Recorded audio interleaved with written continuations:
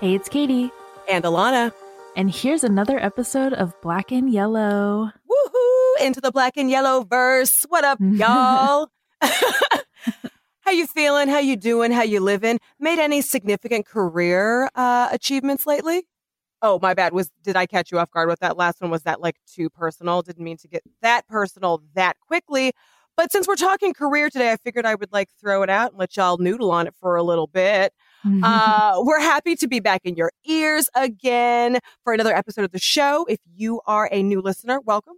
Please feel free to sit back, relax, and subscribe so you never miss an episode. And if you're a return listener, welcome back. Today's episode is going to hit us hard where it hurts most. Our pockets. Pockets. I feel like there has to be an echo because our pockets are empty. It's like falling from hell. It's just a dark hole. Exactly. No coins. And so we are talking about careers, and technically our careers, more specifically promotions, advancement, management, all of the fun stuff, all of the responsibility stuff. One of the first episodes of the show that Alana and Jackie did talked about the model minority myth. But we also have talked about the model minority myth in past episodes. So we are going to also touch on how the model minority myth affects Asian Americans specifically at work, culminating in something we call the bamboo ceiling. And to be very, very, very clear, Asian Americans are the fastest growing, best educated, and highest income racial group in the United States, according to a new study by the Pew Research Group.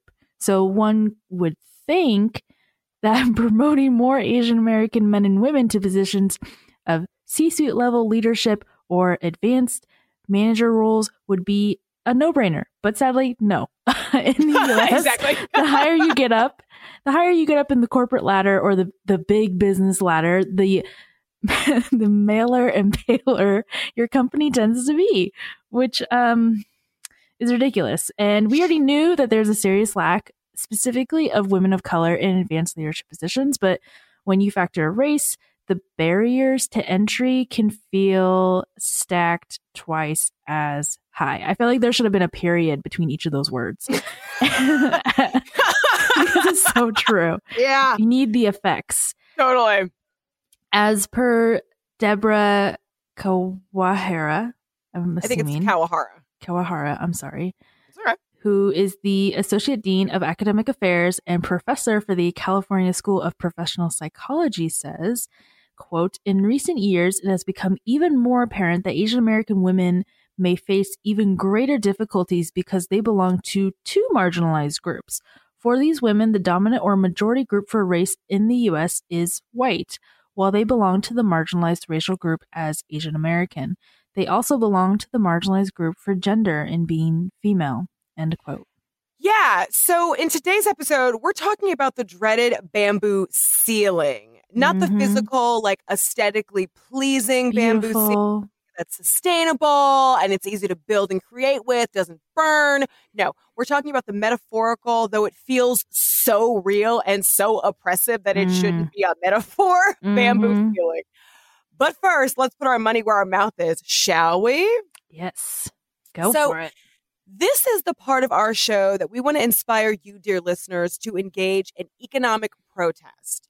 One way that you can make choices is with your dollars. And this was a form of protest that you can engage in every single day. So on this part of the show, we like to call out Asian-owned and Black-owned businesses of color that we would like for you to support, either because they have great products, we think they're cool, we like their ethos and their missions, or all of the above. For the month of May, we are centering all Asian American Pacific Islander-owned companies because, it's Asian American Pacific Islander Heritage Month, and we want to show our respect. Yes. So I'm going to kick it off with a company called Riff Ruff. On Instagram, they are at Riff Ruff Queens because they are quite literally located in Queens, but also there's a queen that's part owner. So we hail to you. And simply put, I discovered Riff Ruff because I was walking down the street in downtown Los Angeles. Okay. Yeah. Tell me more. I need more This context. is one of those like discoveries in real time. And then you're like, oh my God, this is great. I got to put this on the show.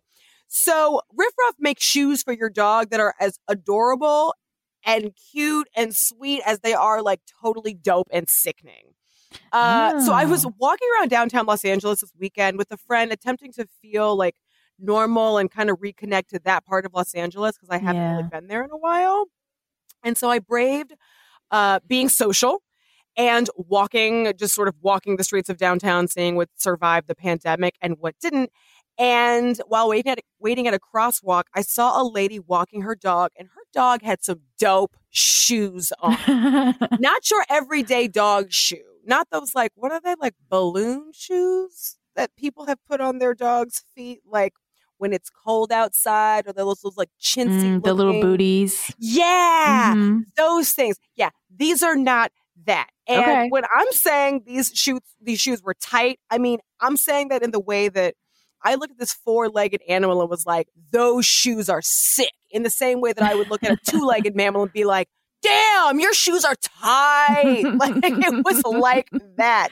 So of course I asked the woman who made her dog shoes. She told me Riff Raff, wrote it down, or put it in my notes, I should say technically, and then got home and looked up the company and was like, oh, they're Asian owned. Fuck, they're absolutely going on the show. So I'm an instant fan.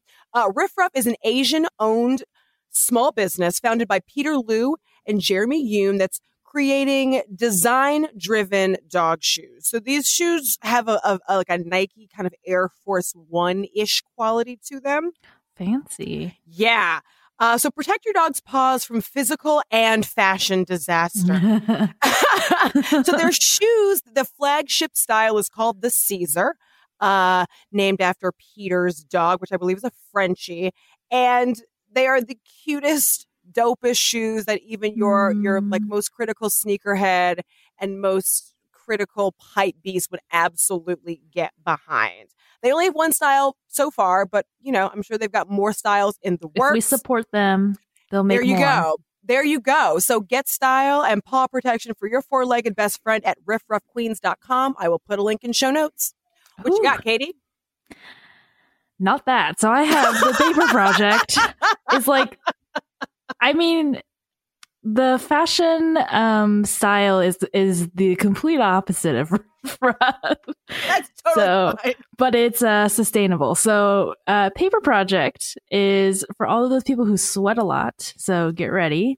Paper Project is making t-shirts, sweats, underwear, and socks made of Japanese paper yarn to create long-lasting clothes that are comfortable and kind to the environment. So according to research, paper yarn reduces most odors by 80+% and is quick to dry, which removes any moisture that you may produce through sweating.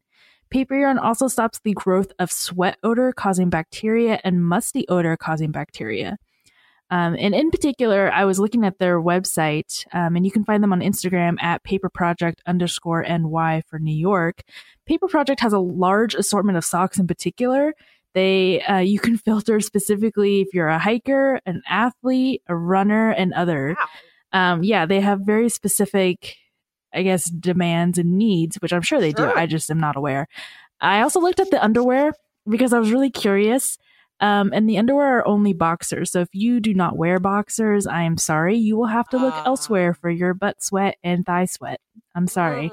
Yeah. Nothing we can do. But Paper Project is also being mindful of the environment and trying their best to use natural resources. And they're also giving back to the environment by donating and planting 1 tree per pair of socks sold. Oh, wow. Which is huge. So you can definitely check them out at paperprojectny.com.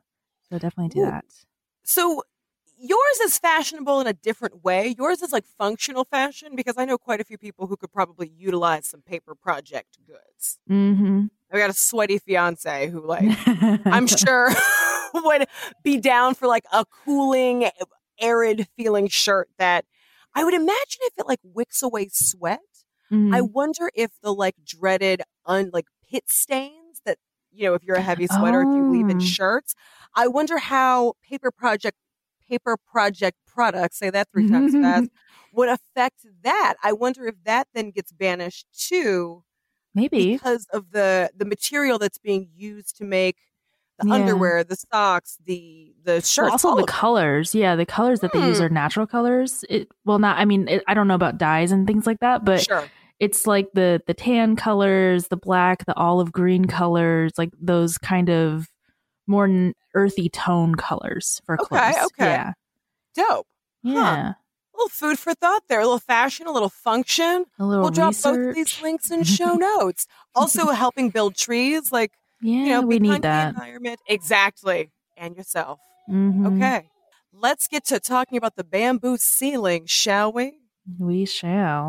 You're like, oh, great. Here we go. Well, let's just lead this off with a personal question. Yes. Like, I'll ask you, do you have any experience with the bamboo ceiling, be it witnessing it in your personal life or via friends, family, loved one, the media? What's your experience with this? Yeah, I have a lot. I have a lot of examples. Let's see, where should I start? So I'll say one. I knew, or I had a colleague a couple years back. I mean, we're still technically colleagues, but I don't talk or associate with them. And they identify within the Pacific Islander diaspora. And they had talked about their upbringing and their history in the field of higher education, because that is where most of my professional colleagues come from. Mm-hmm. And the terrible thing with them in particular was I think they had multiple degrees. So I think they had multiple bachelor degrees and multiple master's degrees. And they were adjunct professors at multiple colleges across the state and across multiple states, I think. And they've worked at universities in like part-time professor positions. And adjunct, for those who don't know, adjunct professors are like at the bottom of the professor pyramid, where they're on contract and they go between colleges. They can work at multiple colleges at once. But it's never a guarantee that they'll be there the next quarter semester. And so this particular professor has worked at many colleges, many universities. They're widely known in our state. They go to all the conferences. They've done keynotes. They've done performances. They do all of the things, and yet they can't land a job or be promoted for who knows what reasons, right? So that was one of the examples that I had, and they had two master's degrees. And they still weren't. Yeah, it was just super rough. And they went to like a really prestigious school on the West Coast, and still didn't do anything. So there's all these things. And then let's see, I had another example too. Bamboo ceiling. I feel like I can't really use myself as an example because I don't. Why can't you? I don't know for my particular scenario if it's the bamboo ceiling or if it's the glass ceiling or if it's something else. Because the only reason I say that is because in my job there is no next step. So my position doesn't have if you're in this position, naturally you would go to this next position. And then, we don't have that. We only have this position. And the issue that I've faced is that my white male, like privileged in every possible capacity way, who has the exact same job as me, the exact same degree as me, more experience than me, is having a worser time than me. Which is an interesting reverse. So I don't feel like I can apply myself in this exact example. And this is really my only job experience. I mean, this is my only adult job that I've ever had. My only adult full-time job, because I'm committed. I mean, but that's a nice little bittersweet turn though, too. Like, yeah. You know what I mean? Like the majority that we are taught should be the one excelling over minorities. In your particular case, nah. But it's only because I am part of a marginalized community, and that's where I'm getting the opportunities, is through diversity, multicultural work. Got it. Yeah. Got it. Which obviously my white hetero male counterpart wouldn't, would be the last. That. Yeah. Would be the last pick in every capacity. So, yeah, I mean, I guess I could apply it to myself, but the fact that I have someone who is supposed to excel in every aspect of the workforce and but I mean, we are also in a position that is seen as predominantly female. So that that brings up a whole nother thing. Gender, yeah. Mm-hmm. Wow. That's an interesting thing to be experiencing as we're recording this in real time, because hearing you talk about education, I remember when I was in college, there was one acting professor, African-American, female. All the students loved her. And it felt like every year she kept going up for tenure and was always just like so close, but not quite tenured. And I remember I went there all 4 years, and it felt like every so often there would be a petition or some sort of movement to help. I will not put the professor's name on blast, but to help this particular individual get tenure. So you would have students filling out petitions or writing letters of support or a recommendation, which sounds weird if you're a student for a teacher, in support of her, because professors ask me that too. Okay, so that's not crazy uncommon. It's not crazy, no. Okay, yeah, wasn't quite it's sure. It's normal. Okay. I remember she was the only African-American female faculty member in the acting department, and she meant so much to her students. I was never one of her students, but I had a lot of friends that were in her class, and so I sort of tangentially knew her and her work. Yeah. And she was always a wonderful teacher, leader, guider, and it was always very strange why she could never just get tenure. And now, obviously, being out of that loop and looking at it for what it is, it's like, oh, got it. She hit that glass ceiling where she's good enough to stick around, good enough to hire, but not great enough to push forward to tenure. Yeah, and tenure is a whole nother episode conversation that we could have. Sure. Because I can think of the same thing with, at least where I work, and with professors looking at tenure and the tenure process and the professors of color that we have. And I can distinctly remember, specifically an Asian American, East Asian American, I should maybe emphasize, where he went through the tenure process. He wore suits every day to class.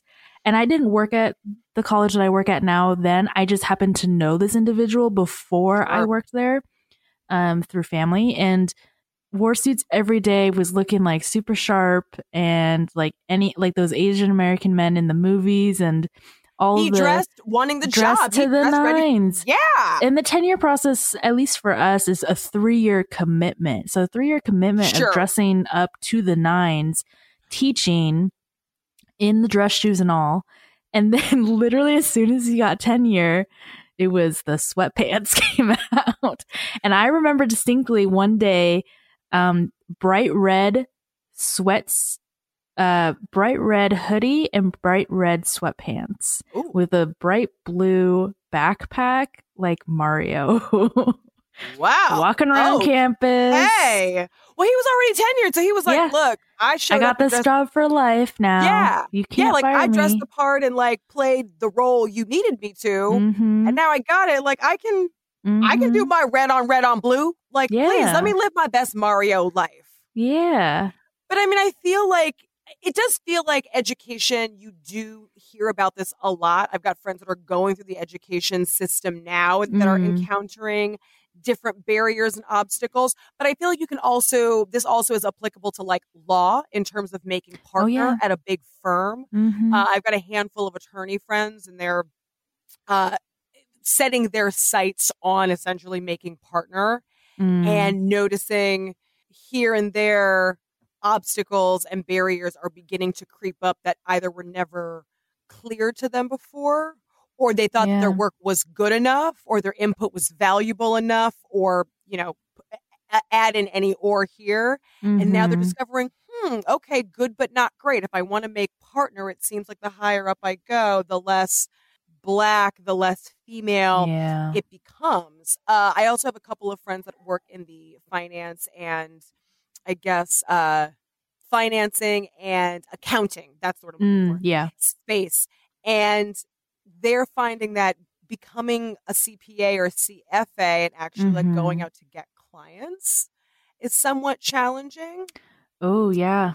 In terms of crossing over, I'm thinking of 3 friends of mine in particular, all African-American females who wanted to get into the personal finance or accounting space because they wanted to help women that look like them and other women, not just Black women, but women writ large across the board, helping them get financially literate, preparing for a healthy financial future. Yeah. Just going over the basic 1, 2, 3s of like taxes and accounting and personal accounting that one would need to acquire through life. But haha, surprise, surprise. Women or many people don't like teaching women about money. Women are viewed as not as good with numbers and finance.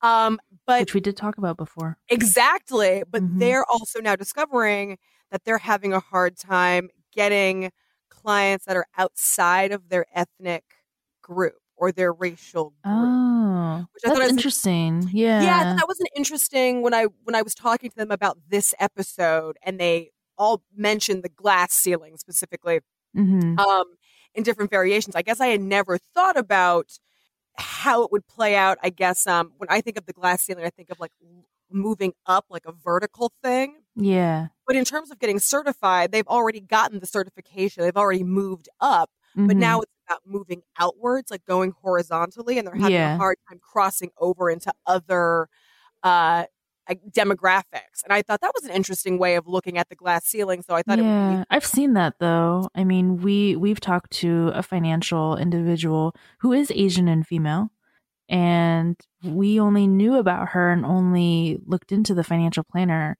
because of my mother-in-law. But, granted, we all identify as East Asian. Our financial person is also East Asian. So I can see how, Yeah. And I mean, look, like I have a Black stockbroker, a Black accountant, like those people in my life are Black. And I guess, it's when you utilize these people, when you employ these people, you're like, yes, I support you. I support what you're doing. You look like me. You speak my language. You understand what I'm going through. Yeah. Yeah. But, in terms of breaking over, crossing over, and spreading business outward, God, I never thought about the difficulties there until researching this episode. Yeah. So with all of this said, let's talk about the brief history of the model minority myth and a brief explanation of the bamboo ceiling, just in case anyone's listening and they're like, wait, bamboo ceiling? Never heard of it. Model minority myth? I've definitely heard of that. Or maybe I've tangentially heard of that. Who knows? Yeah, so I would like to say go Google search it, but I won't. I will explain. Okay, so the model minority myth, in particular, I think we also feel, feeds into the concept of the bamboo ceiling because it talks about and plays into stereotypes that are associated with being Asian American, and the whole concept of not being quote unquote good enough for leadership roles. So a couple things about the model minority myth. There's a few factors that typically when people think about the model minority myth, they think about Asian Americans in these different viewpoints, lights, whatever term you want to use. So a lot of people, when they think of model minority myth, think of Asians as overachievers. They think of them as smart, hardworking, successful. I shouldn't say them. I should say we. They think of us. They think that we are so successful that we don't need help, that we don't need resources. We tend to get ignored when talking about race and having conversations about race because we are seen as being able to handle our own problems or be able to handle our problems with the help of our community or family. Also because of the term model minority, it kind of creates the assumption that we are fine on our own and that we are the model race to be. We are also seen in terms of kind of turning into the workforce piece of it. We are seen as easy to manage and supervise. We are seen as obedient rule followers, also submissive, particularly if you're looking at Asian women. And we are also seen as individuals who do not cause trouble or don't, quote unquote, make waves. So thinking about all of those things, now going into the model minority myth, you can also listen to past episodes. So Alana and I have done a previous episode talking about the model minority myth. Alana and Jackie also have done an episode talking about the model minority myth. So if it is overly foreign to you after I do this brief description about it, you can always check out those episodes. You can also Google search it, to be honest. And there are a lot of reasons in particular that it's harmful for the workplace, in the workplace. It's also important to acknowledge that there is an implicit bias that is at play. Implicit bias lies in the fact that we believe that corporate America, or the big business, believes that Asian Americans are good workers but not good leaders, which is that whole idea of being submissive and being obedient and being good at following rules, orders, whatever you want to use. So quote unquote, or not quote unquote, quote, in corporate America, Asian Americans are the most likely to be hired in the white collar jobs, but least likely to be promoted into management, end quote. And that was said by Buck Gee, who is a former vice president of Cisco Systems and the executive advisor for the Ascent Foundation. They go on to say, quote, so dynamics for Asian promotion rates for companies So dynamics for Asian promotion rates for companies consistently that Asians are least likely to be promoted. Leadership culture, management culture, corporate culture is different enough for Asian tradition, Asian culture. I think I said that correctly. The statistical breakdown is that nearly 60% of Asian Americans go to college. After school, they make up about 13% of working professionals, and then only 6% of them occupy spots in executive leadership. And you can find that in a lot of research that we did. So, G continues to say that in America, what we look for are bold, risk-taking leaders, and those are culturally incompatible with what you see in China or Japan, or we could say Korea or India or all of those other places, but they didn't include that. And so those people brought up with those beliefs are looked at as non-leadership material here in the United States, end quote. So food for thought. And some examples, in case you don't believe anything we just said, there have been numerous examples in the news regarding various legal suits that have been brought forward by Asian American women in particular in the technology sector. For example, Ellen Pao brought legal action against Kleiner Perkins, Caulfield and Byers, a venture capital firm, for not promoting her due to gender and then retaliating when she complained about it. So being one of two chiefs of staff, she recalls her boss asking her to do things such as helping with his emails and other less befitting work for a chief of staff, such as babysitting his daughter. The other chief of staff, a male, mostly focused on investing while she did all of the things I just mentioned, which doesn't seem fair because they have the same job title. In the case of Chai Hong, she sued Facebook in 2015, not that long ago, for being told she looks and talks differently, was belittled or ignored during meetings, and was asked to serve drinks to male colleagues. However, she eventually dropped the case. And although these cases were not won, they did bring a lot of attention to the discrimination against women, particularly Asian American women, as per the Alliant International University. And just like a thought I want to add before we move on, it's just so interesting that they didn't win these cases. Yeah. And it's like, if even like solely based on the job description, you would see that doing these different things that they asked were not part of the job descriptions that you would think. And also, I feel like babysitting the daughter is a HR violation. Yeah, the one about the babysitting of the child. If my boss was like, "Can you babysit my kid?" I would be like, "Fuck off! Get a sitter." Like, what are you talking about? For real. Yeah, I don't understand that one. I don't understand how she didn't win that one. I don't either. But I think it's an important thing that you brought up, that they didn't go on to win, and the second lady dropped the case, which that makes me upset. Chai Hong, she dropped the case, which does hurt my heart, because I feel like when I read that, I wondered how much of the dropping of the case had to do with the fact that she wants a career in tech and doesn't want this case to affect her future. But also the fact that this case... She probably got a lot of backfire, too. Yeah. From the company. Yeah, which hurts my heart because it's like, look, every person has a right to show up and do the job that they were hired to do. Right. And to be treated with the respect in whatever position they are hired into doing, not to do BS, what feels like office mom secretary work. Right. Because that's what your, quote, boss needs. Yeah, that was definitely very disheartening. So let's talk about the bamboo ceiling.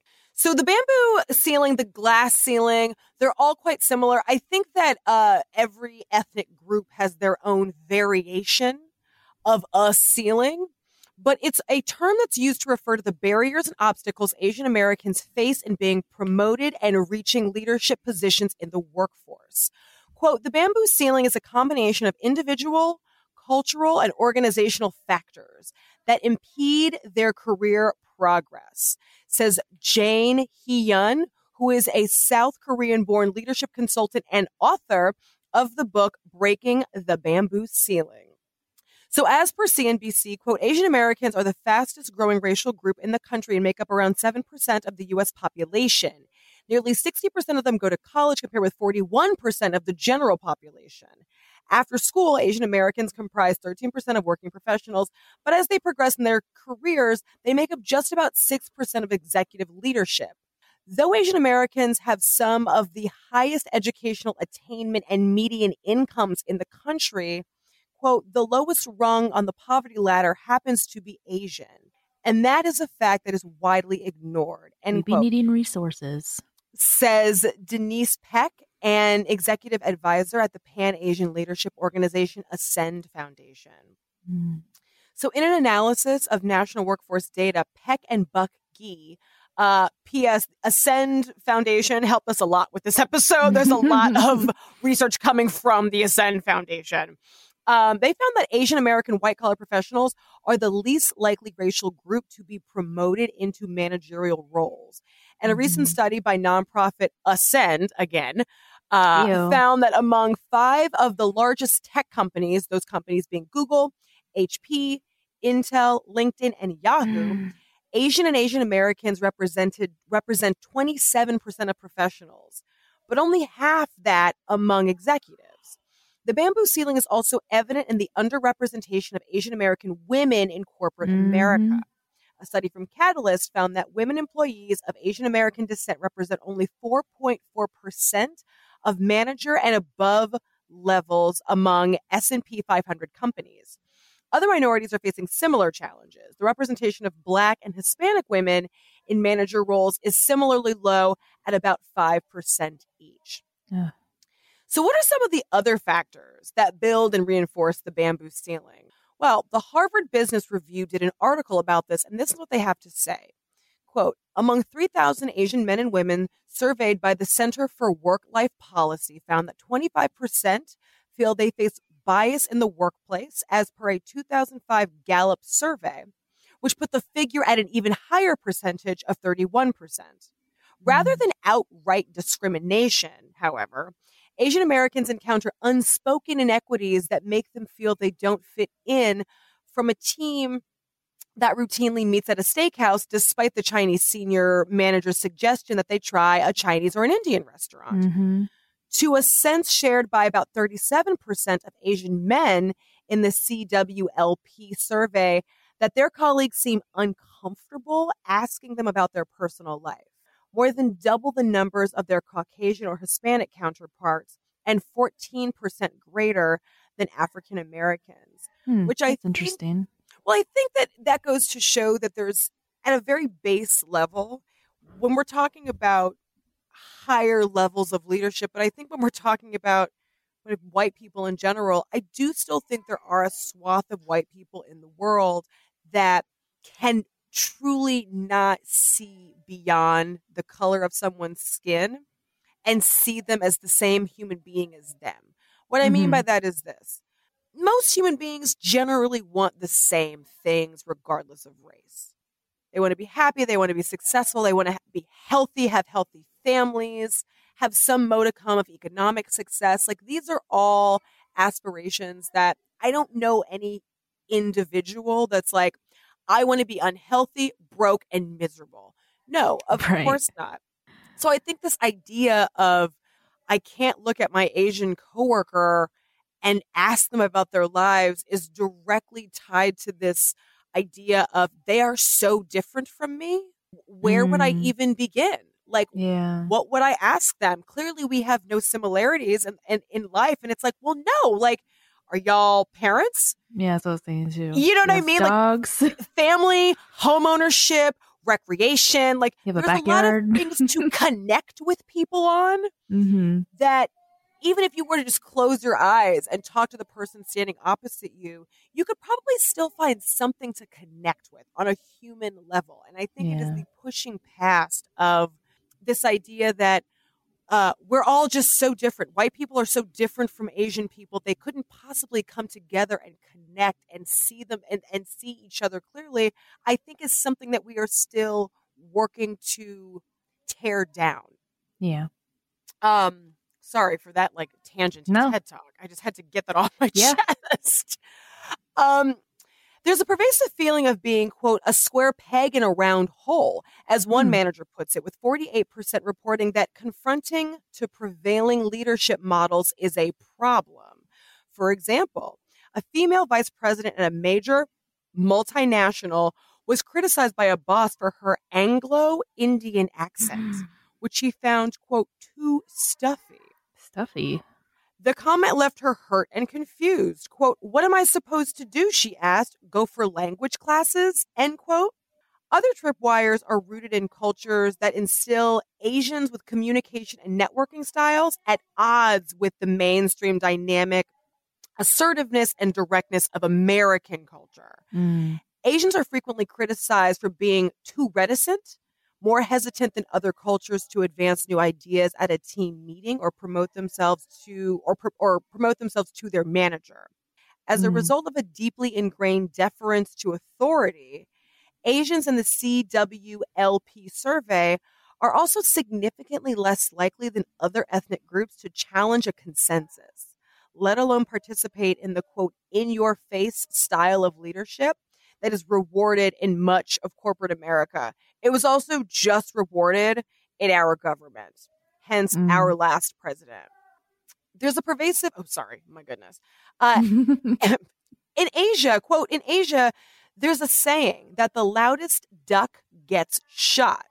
In America, it's, quote, the squeaky wheel gets the grease, says Jane Hyun. These things are totally different and at odds with each other, end quote. I had actually never heard the loudest duck gets shot quote.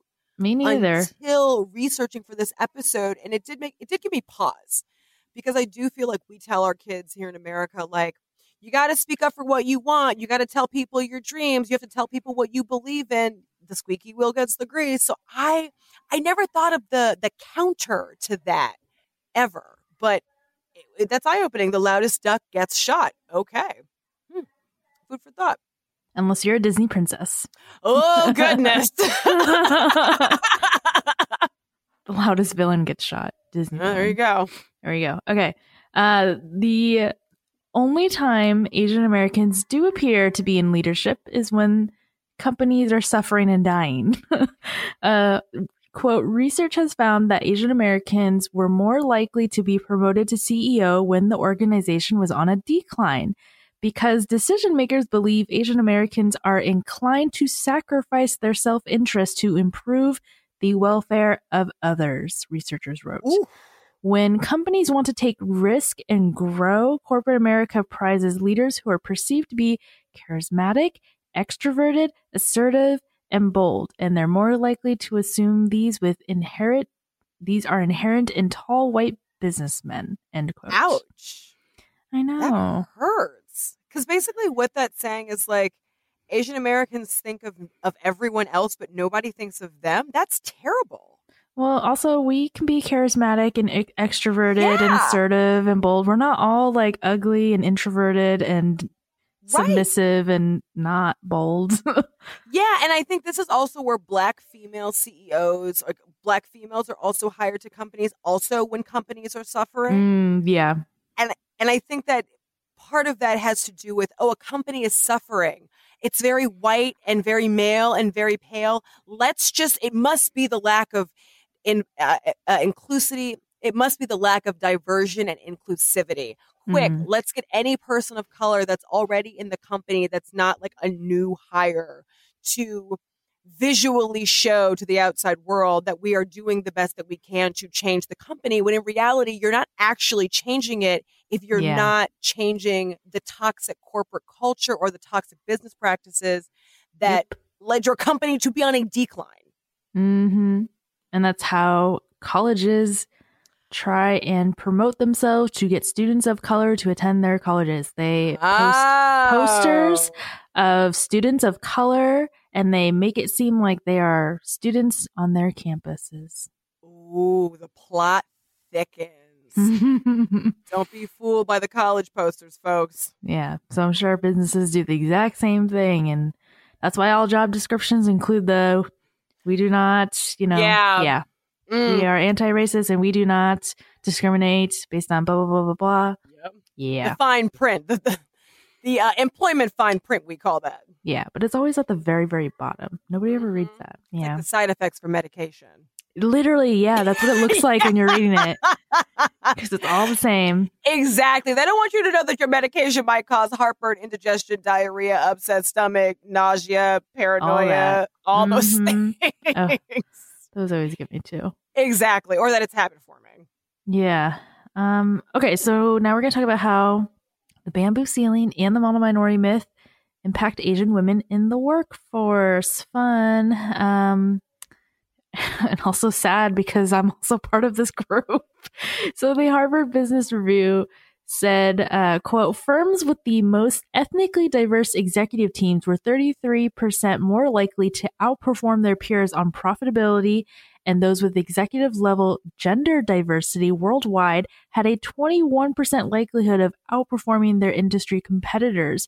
A recent study of VC firms found that more diverse teams had higher financial returns than their homogenous counterparts, end quote. So why don't we do it? Why don't we see it? I want to know. I'm wondering the same damn thing. I'm sure we all know, but yeah, it's same thing with cinema. Why don't we do it? Anyway, Asian women are essentially smacked twofold, right? They are impacted by both race and gender. CNBC says that while Asian and Pacific Islander individuals may be in higher wage professions, dare I say the stereotype of Asian parents wanting their children to be doctors, lawyers, or dentists.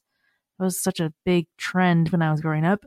Asian and Pacific Islander women, and really we could add all women, all femme, all non-male gender or non-conforming binaries, tend to be in lower wage service, hospitality, and caregiving occupations. I wanted to slap my hands together, but I didn't want you to I don't want to hurt your ears. Coming too hot. Yeah. So, I mean, on average, quote, on average, AAPI women, so Asian Pacific Islander women, are paid just 85 cents for every dollar paid to white men, according to the National Women's Law Center. And then if we break it down by ethnic group, Burmese women make an average of just 52 cents for every dollar paid to white men, end quote. If that gets you more than what I said. Sure. Yeah. Definitely. God. Yeah. And so I guess talking also about Asian women stereotypes and how we may go, how does this impact them in leadership roles and managerial roles and supervisory roles? Asian women stereotypes, literally watch Mulan. Calm, obedient, work fast pace. I will always say that. Modest, intelligent, hardworking, but also quiet, nice, and non-assertive. And we just talked about being assertive. The opposite side of the Asian women spectrum is the dragon lady stereotype of being demanding, aggressive, and unlikable, and overly assertive. So there's no right. Yeah, you kind of have to just surf it, I guess, and hope that you are somewhere in the nice middle, like Goldilocks. Or we just allow all women specifically in this particular context, Asian women to be fully formed individuals. Like That'd it be feels nice. like it's the binary of like not assertive or too assertive. Let's just Literally. allow everyone of a healthy degree of assertion, shall we? Let's just let all women be a nice, healthy amount of assertive. That way we can start to undo some of these stereotypes. We will see. Okay. I'm not going to be a downer, but we got to talk about leadership. We got to talk about management. Let's do it. According to Forbes, quote, in law, Asian women outnumber Asian men among associates at U.S. law firms, 54% versus 46%. But Asian men are almost twice as likely as Asian women to become partners, 64% versus 36%. And in corporate America, even though Asian American women are the demographic group most likely to have graduate degrees, like myself, they are the least likely to hold positions within 3 reporting levels of the CEO or to have line or supervisor responsibilities, end quote. Yeah. I don't really have like a how do we fix this type of I'm also not in corporate business, but I did want to add that I did read about a research study done by Cindy Pace, and I did want to mention this because I do think that this could help those of you out there maybe who are like, oh dang, that's me and I'm never gonna get anywhere. No, you will. I thought it was interesting because in this particular research study, Cindy interviewed women of color who are in mid-level management positions, and specifically in looking at how they got to that position. And so there were 4 key takeaways that these women mentioned that kind of helped them be promoted to these spots. So one of them was wanting power and influence, which seems really obvious, but really like wanting, having that ambition and striving for it. 2 was confidently seizing opportunities and believing in their ability to perform. So even though there might be an opportunity, maybe you're not confident or don't have experience in, or haven't done yet because it's not part of your job, seizing the opportunity, not second guessing or hesitating and being like, I'm going to try it. I'll do it. Give it to me. Let's go. And 3rd, pursuing management challenges and experiences. So even though you're not in a management position yet, doing something that would be something that you would do in management. Like for me, it would be, I don't manage or supervise, but we have student workers. And so maybe I help them or supervise them on a specific task or help them learn a new task if they're a new student in this position. And then the 4th one was having influential mentors. They did mention that some of the mentors were male, some of them were white men, but having mentors that are influential seemed to be really key to kind of help guide you. So having a senior like level management individual mentor you, teach you all the ropes, teach you all the things that will benefit you once you are able to get to this position, or I guess that will help you get to that position. So experiences that will purposely help you and build the things that you need for that job interview. Yeah, I also want to jump in here a little bit because I think I think in terms of if you are an Asian American female looking to go up whatever ladder, whether it's corporate, whether it's independent, whether it's self-employment, I think it's important to have mentors and sponsors, or if you don't like the word sponsors, maybe advocates is a better word. And I think that this is great. I've noticed that in my own career, I have mentors and I have my sponsors. My mentors, like one of them is my mother-in-law. But a mentor can be anyone. Anyone who gives you good, solid, sage advice can be a mentor regardless of age, demographic, race, anything like that. But an advocate or a sponsor, that's the person who fights for you when you're not in the room. And those people are crazy important. So as we've been talking a lot in this episode, one thing that Asian American women are perceived to be is non-assertive. If you feel like that is holding you back in business and you feel like being assertive in a public space is too difficult, get assertive one-on-one with your advocate or your sponsor. the person who knows your desires and then can go into these big rooms and advocate on your behalf. Because sometimes all it takes is one person to know your dreams, ambitions, goals, who can go in there and be your mouthpiece if they think that you are the right person for the job or the project or the, I don't work in corporate America, a job project or anything similar to. But what that was brought to mind as you were reading that is sometimes all you need is one person to know what your goals and desires are. And one person can then go into 2 and 3 and 4 if you feel like you are someone who has a hard time verbalizing their wants and desires. It doesn't always have to be in front of a bunch of people in a public setting. It can be one-on-one. Just a little food for thought. Yeah. Also being mindful of those people who are those types of leaders who do say names at the table. Because, I mean, I definitely know people who are in those higher positions, but they don't necessarily say people's names at the table. But I know people who do say names at the table who are like, no, my whole purpose of being in this position is to give you professional development, to watch you grow, versus other people who may not say anything. So yeah, it would also depend on that. Interesting. So yeah, like in acting or entertainment, so many names are said because it's generally like, hey, I have this project. Who do you think would be good for it? And that's the perfect position to be like, Katie would be great. You know what I mean? Like, so I think it depends on what fields of work you're in, but I had not considered what you said. Yeah, I was thinking higher education. Sure. Okay. Yeah. So it's type of work.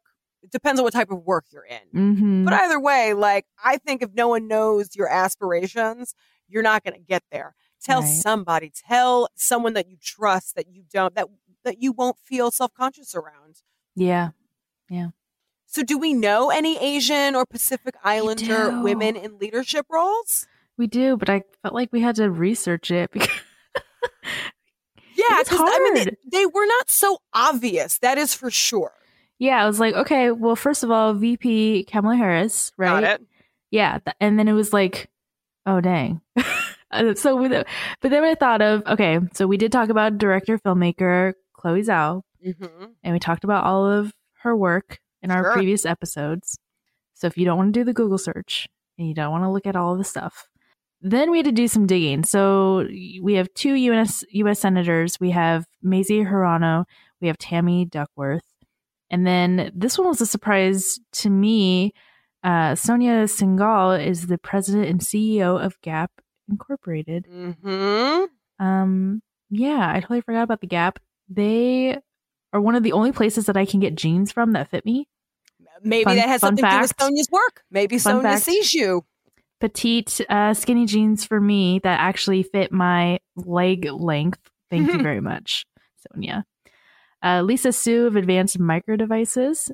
Joey Watt of Yum China. And also note the last 3 women are leaders at Fortune 500 companies. Big time. Yeah. Felt like that was important to do a little Google search and check. Because I was like, wait, those are some of the biggest companies in the world. They've got to at least hire some Asian American Pacific Islander female. So I'm super glad I did that research. Go ahead.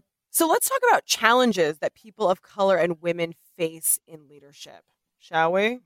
Yes, this was interesting because in real time now, I had this conversation today because I had a meeting with all people of color in, I would say, director type or assistant director type positions in higher ed.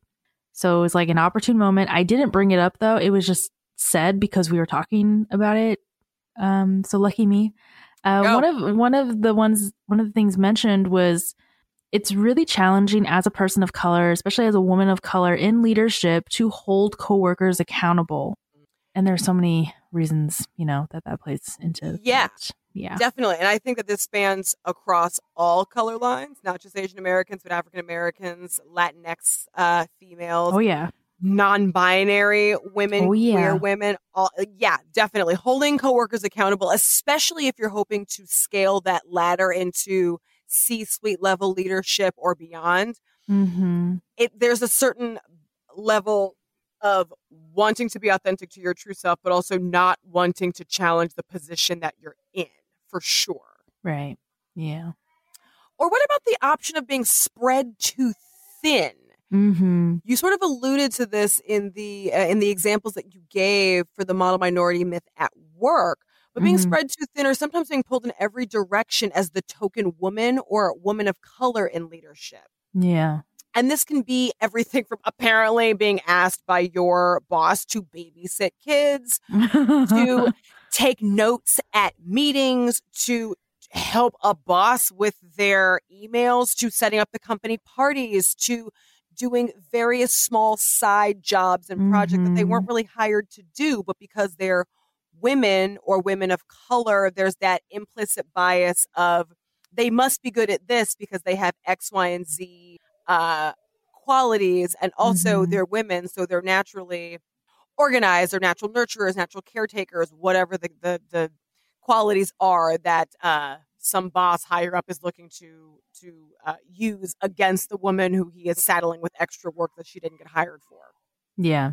Yeah. Which is really like every movie that you ever see where there's like an assistant or other. But yeah, also not being taken seriously or being seen as like bossy or like censor bitchy. You know, there's so many terms, especially with kids. Like that's something that I have to be really mindful now is when you see little girls and they're talking a lot or they're trying to control everything and people say that they're being bossy.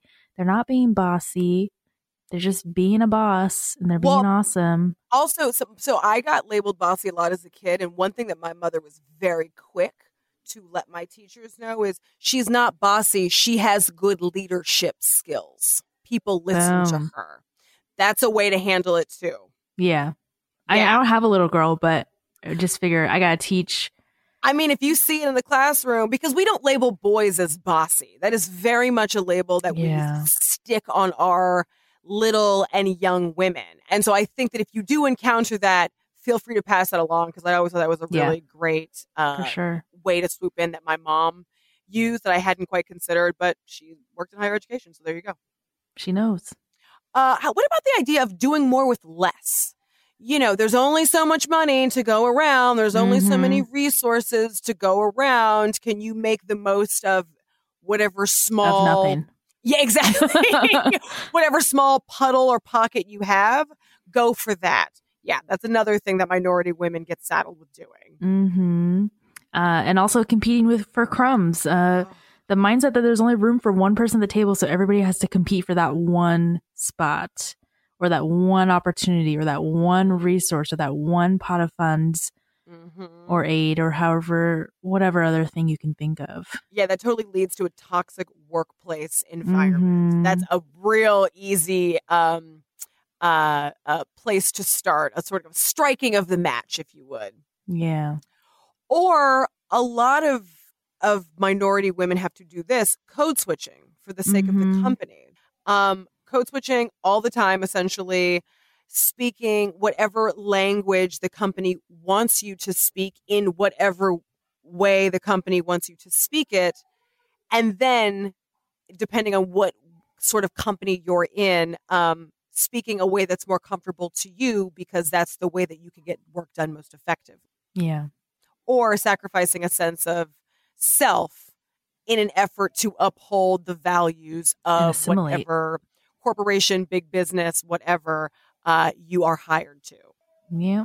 So with all of this, we've got to give you some good action steps, some good calls to positive. action. Yeah, definitely, because there is an upside. This is slowly changing, but we have a lot of work to do. Right. Yeah. So on an individual level, there's a few things that you can look into. So if you are not able to create waves of change and throughout the entire company, on an individual level, you can seek professional development, look for those opportunities, look for those pockets, so to speak. You can advocate to change your hiring process, to change your retention practices, to change your promotion practices at your place of work by talking to HR often, talking to managers often, etc. You can seek and provide resources for leadership development in particular. I know I probably shouldn't promote, but LinkedIn, I know, has a lot of classes that you can take and things like that. Sure. Yeah. It's a great learning tool. Yeah. You can build your professional network, reach out to others in your same positions, outside of your positions, across companies that are similar, and educate your managers of the barriers that we all face as marginalized communities of people in the workplace. Or specifically, even you can educate your manager of your own barriers in your own specific workplace. And something that I did want to mention, I attended a virtual Women of Color conference, specifically women in STEM, women in business, women in advocacy, women in film, women in any and all areas talking. And one of the things that I took away from that was the concept of being at the table and having someone, advocating for you and saying your name at the table, but also this idea that,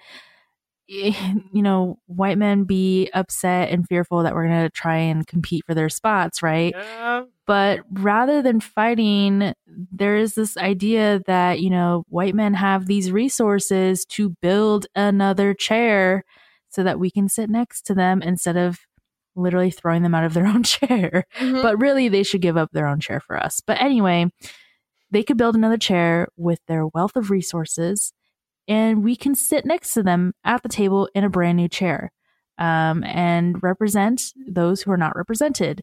Don't have to give up the chair. Like I said, you should give up the chair, and you can give those who need and want professional growth and opportunities, promotions and opportunities. So just a food for thought. Yeah, my favorite in terms of seats at tables, my favorite quote regarding seats at tables is from Shirley Chisholm. And it's the quote that says, if they don't give you a seat at the table, bring a folding chair. Bring a stool. Yeah. You know what I mean? And if you don't know who bucket. Shirley Chisholm is, she was the first Black woman to ever run for U.S. president. But I've always loved that quote because we do talk about seats at the table, but the thing that the sort of unspoken thing is that there has to be one. And I like the idea of, no, there doesn't have to be one. I can bring my own. I'm very resourceful. Or you can stand there. Or you People can lean. standing. Yeah, exactly. But I think that this idea, I think as we go forward, especially post-pandemic, I think being really married to this idea of having to have a seat, I really want people to feel empowered to bring their own seat. Yeah. Like you can carve out space for yourself at a table where you don't think there is even space. You could squeeze in. For sure. On Definitely. the corner. But I also think that we need to change what our idea of leadership looks like. Yes. Like the image of leaders in our country, very male, very pale. And I think that we've got to change that ideology for our children. I think we talk a lot about the Steve Jobses and the Bill Gates and the Mark Zuckerbergs of the world. And I would love to see that replaced with other women in high power positions that are just as important. We really prize tech in this country as like the chupacabra of businesses. But there's a lot of other businesses with women who are sitting at the top that deserve to be seen and highlighted. So in the same way that we talk about Mark Zuckerberg or Bill Gates, let's also talk about Mazie Hirono. Let's also talk about Sonia Singhal. Let's normalize these faces as images of leadership for young people, not just young girls, to aspire to. Young men, young boys can aspire to Kamala Harris and can aspire to Chloe Zhao just as much as they aspire to Steve Jobs, Donald Trump, Bill Gates, so on and so forth. Jeff Bezos, that was one that I was also thinking of, so on and so forth. Like, we need to normalize other images of leadership for us as a country to start moving forward with ideas of who can hold leadership positions. And I think that feeds into my next point of we also need to change or vary the types of leadership styles that we look up to, that we support, and that we think are effective. There's various leadership styles. It's not just autocratic. That's the do as I say leadership model. And it's not just authoritative. I am sitting at the top of this food chain and everyone else is underneath me. I will dole out tasks and projects and assignments as I see fit. There's a lot of other types of leadership out there that we should be looking to, different kinds of leadership styles, maybe more collaborative leadership styles. Why aren't we lifting up that type of leadership or a democratic or a coaching leadership style or a pace-setting leadership style or a laissez-faire leadership style if you're feeling frisky? But I think that we're so married to this idea of the autocrat or the authoritative type of leadership that we have completely closed ourselves off to what other kinds of leadership can look like, what they feel like, and how they produce results. We pretty much only know the do as I say model. Or if you're talking about Netflix, that's a company that I absolutely love. Shout out to Reed Hastings and his idea of like no rules. I think he just wrote a book called No Rules Rules with a co-author, and it's awesome. But this idea that we can also trust our employees to set rules of work for themselves that work best for them with the sole goal of producing a great outcome. Because I think if you utilize different kinds of leadership styles or you tailor leadership per employee, you're going to get the best possible results for products, for creative development, because everyone's brain works differently and everyone needs different things. And so I think if we're not varying up our images and our styles, we're going to be stuck with the glass ceiling, the bamboo ceiling. No one's going to grow if we don't take a big leap of faith in entrusting other kinds of leadership styles. And quite frankly, after our last president, I'm over autocrat and authoritative. I would like some other styles, please. Like I am all sorts of burned out. Come work for my dean. There you go. I should just probably switch to education altogether. She's a strong woman of color. Awesome. And we need more of those. So hopefully this episode inspires you, dear listener, to take this as food for thought. To if you have been feeling stunted at work, but you couldn't quite figure out why, hopefully this episode has spoken to you in a way that is meaningful, that you feel seen, that you feel understood. And if it has, we want to hear about it.